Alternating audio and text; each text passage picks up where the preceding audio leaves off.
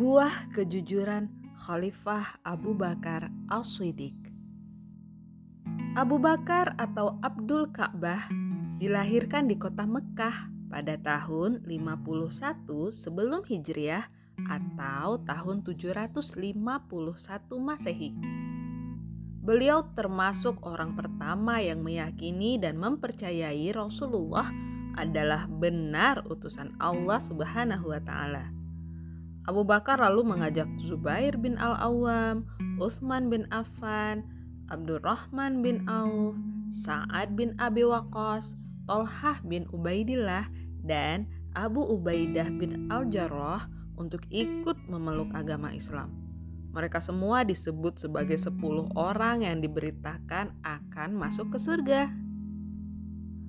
Nama Abdul Ka'bah memiliki arti hamba Ka'bah.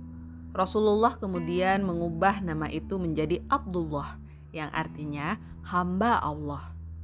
Rasulullah juga memberi gelar As-Shiddiq kepada Abu Bakar. As-Shiddiq artinya yang membenarkan atau mempercayai. Kalian tahu mengapa Rasulullah memberikan gelar itu kepada Abu Bakar? Suatu malam, Rasulullah yang ditemani oleh malaikat Jibril mengadakan perjalanan dari Masjidil Haram ke Masjidil Aqsa, kemudian sampai ke Sidratul Muntaha. Dalam perjalanan itu, Allah menurunkan perintah kepada Rasulullah dan seluruh umat muslim untuk menjalankan sholat 5 waktu. Perjalanan Rasulullah ini kita kenal dengan nama Isra Mi'raj. Saat Rasulullah kembali dan menyampaikan perintah Allah Subhanahu wa taala, tidak ada seorang pun yang percaya kepadanya.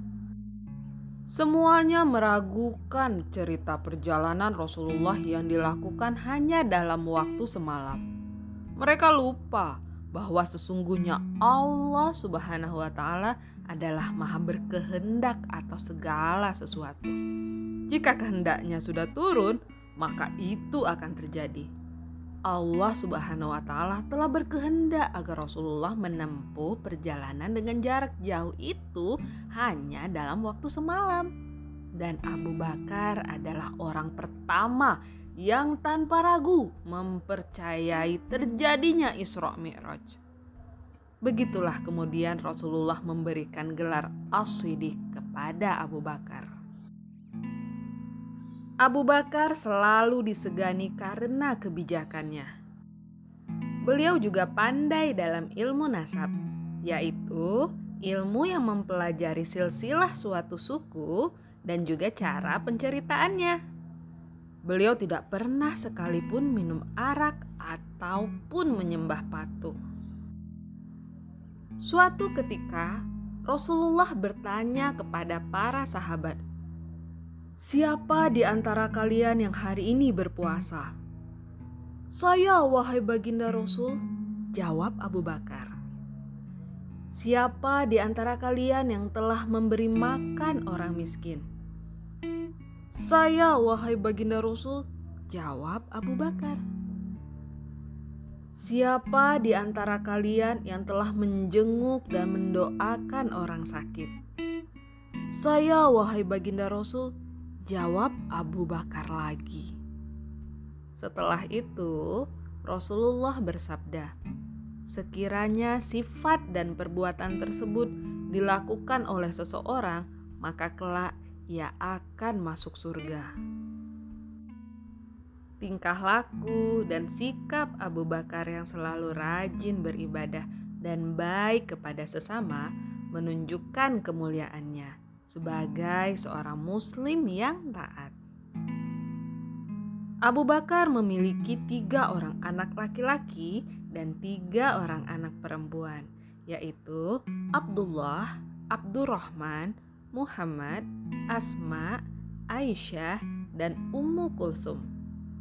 Aisyah kemudian menjadi istri Rasulullah. Hubungan kekeluargaan Rasulullah dan Abu Bakar pun menjadi semakin dekat. Setelah Rasulullah wafat, Abu Bakar diangkat menjadi pemimpin atau khalifah oleh kaum muslimin pada tahun 11 Hijriah. Pada waktu dipilih menjadi khalifah, Abu Bakar berkata, "Aku diangkat menjadi pemimpin kalian, tapi bukan berarti aku yang paling baik dari kalian. Sekiranya aku melakukan kebaikan, maka kalian harus menolongnya. Dan sekiranya aku berbuat salah, maka kalian wajib meluruskan dan mengingatkan.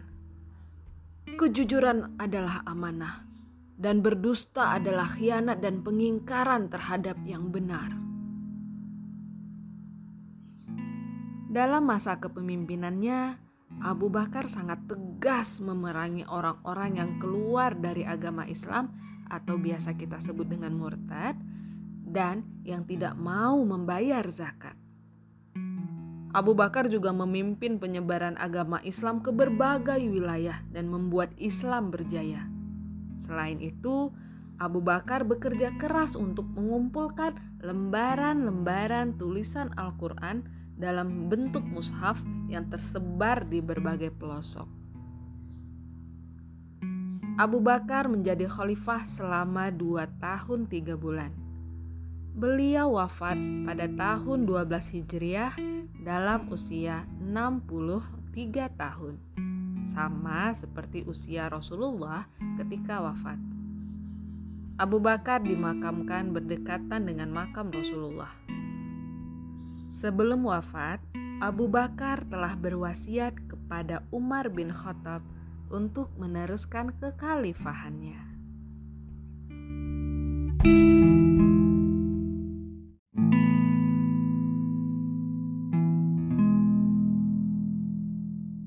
Alangkah susahnya mendapat kawan, tidaklah mudah di zaman ini.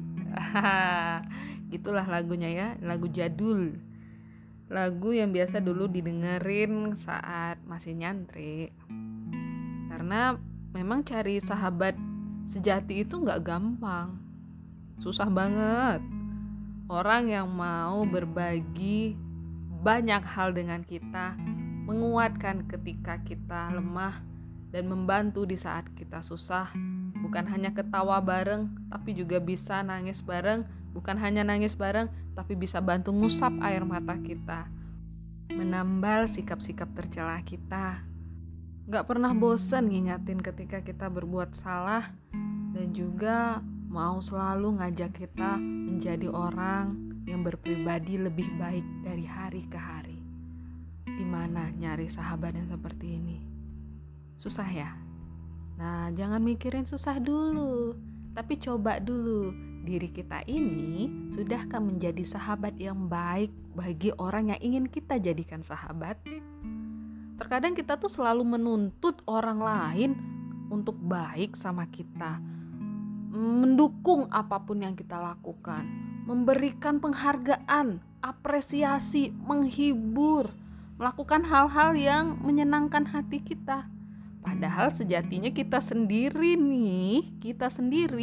ketika ada teman kita yang kesulitan, kesusahan, sedih, berduka, apakah kita sudah benar-benar mengapresiasinya, menghiburnya, ada di dekatnya?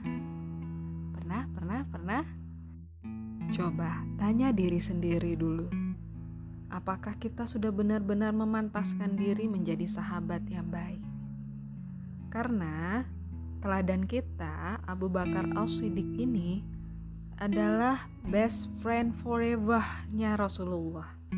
Luar biasa, memperlihatkan bagaimana sih sosok seorang sahabat itu.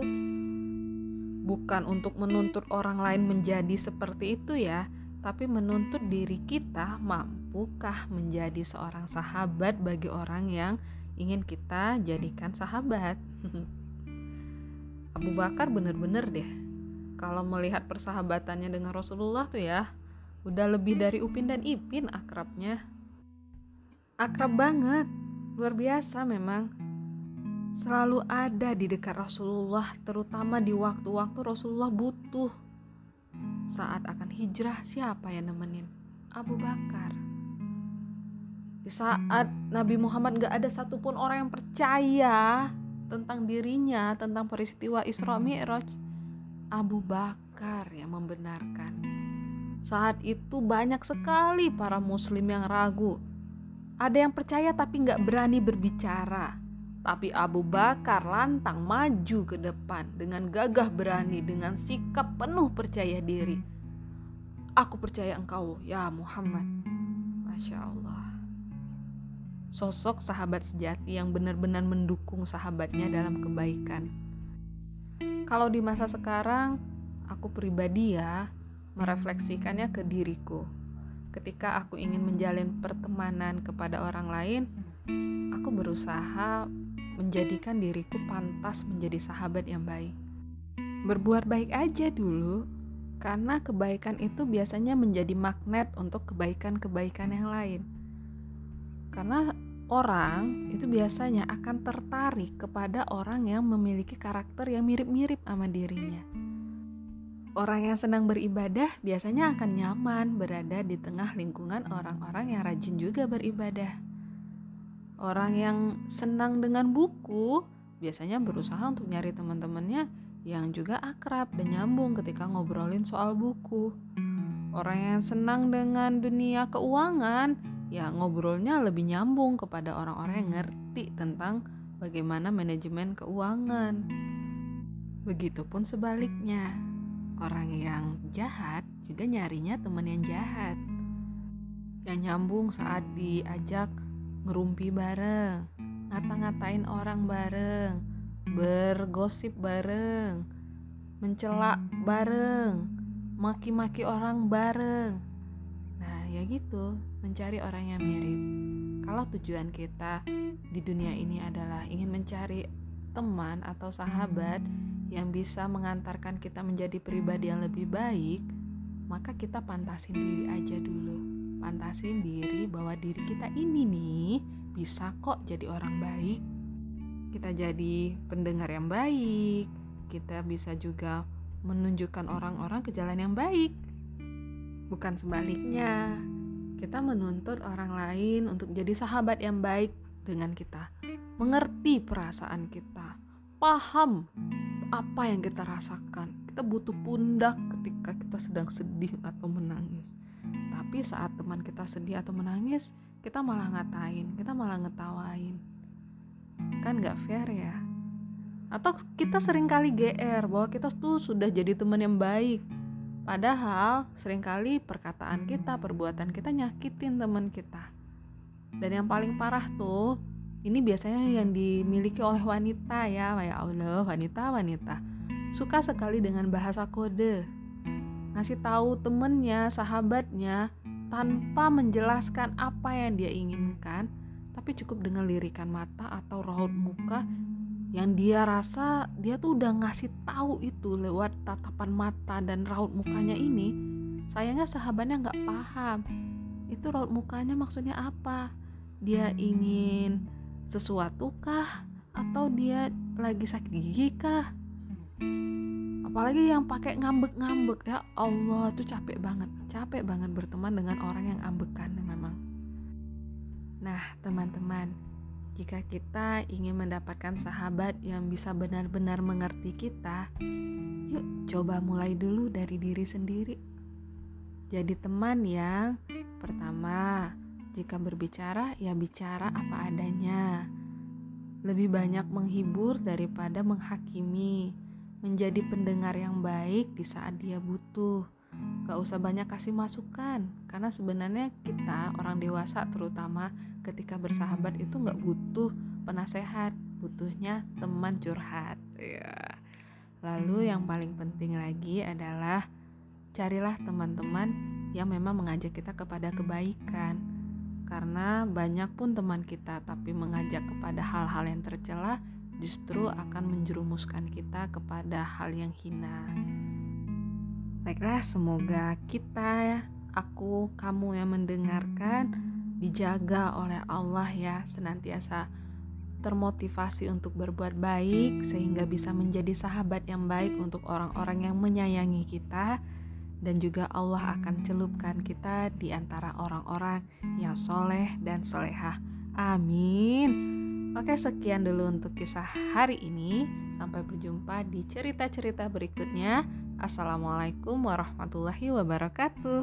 Bye.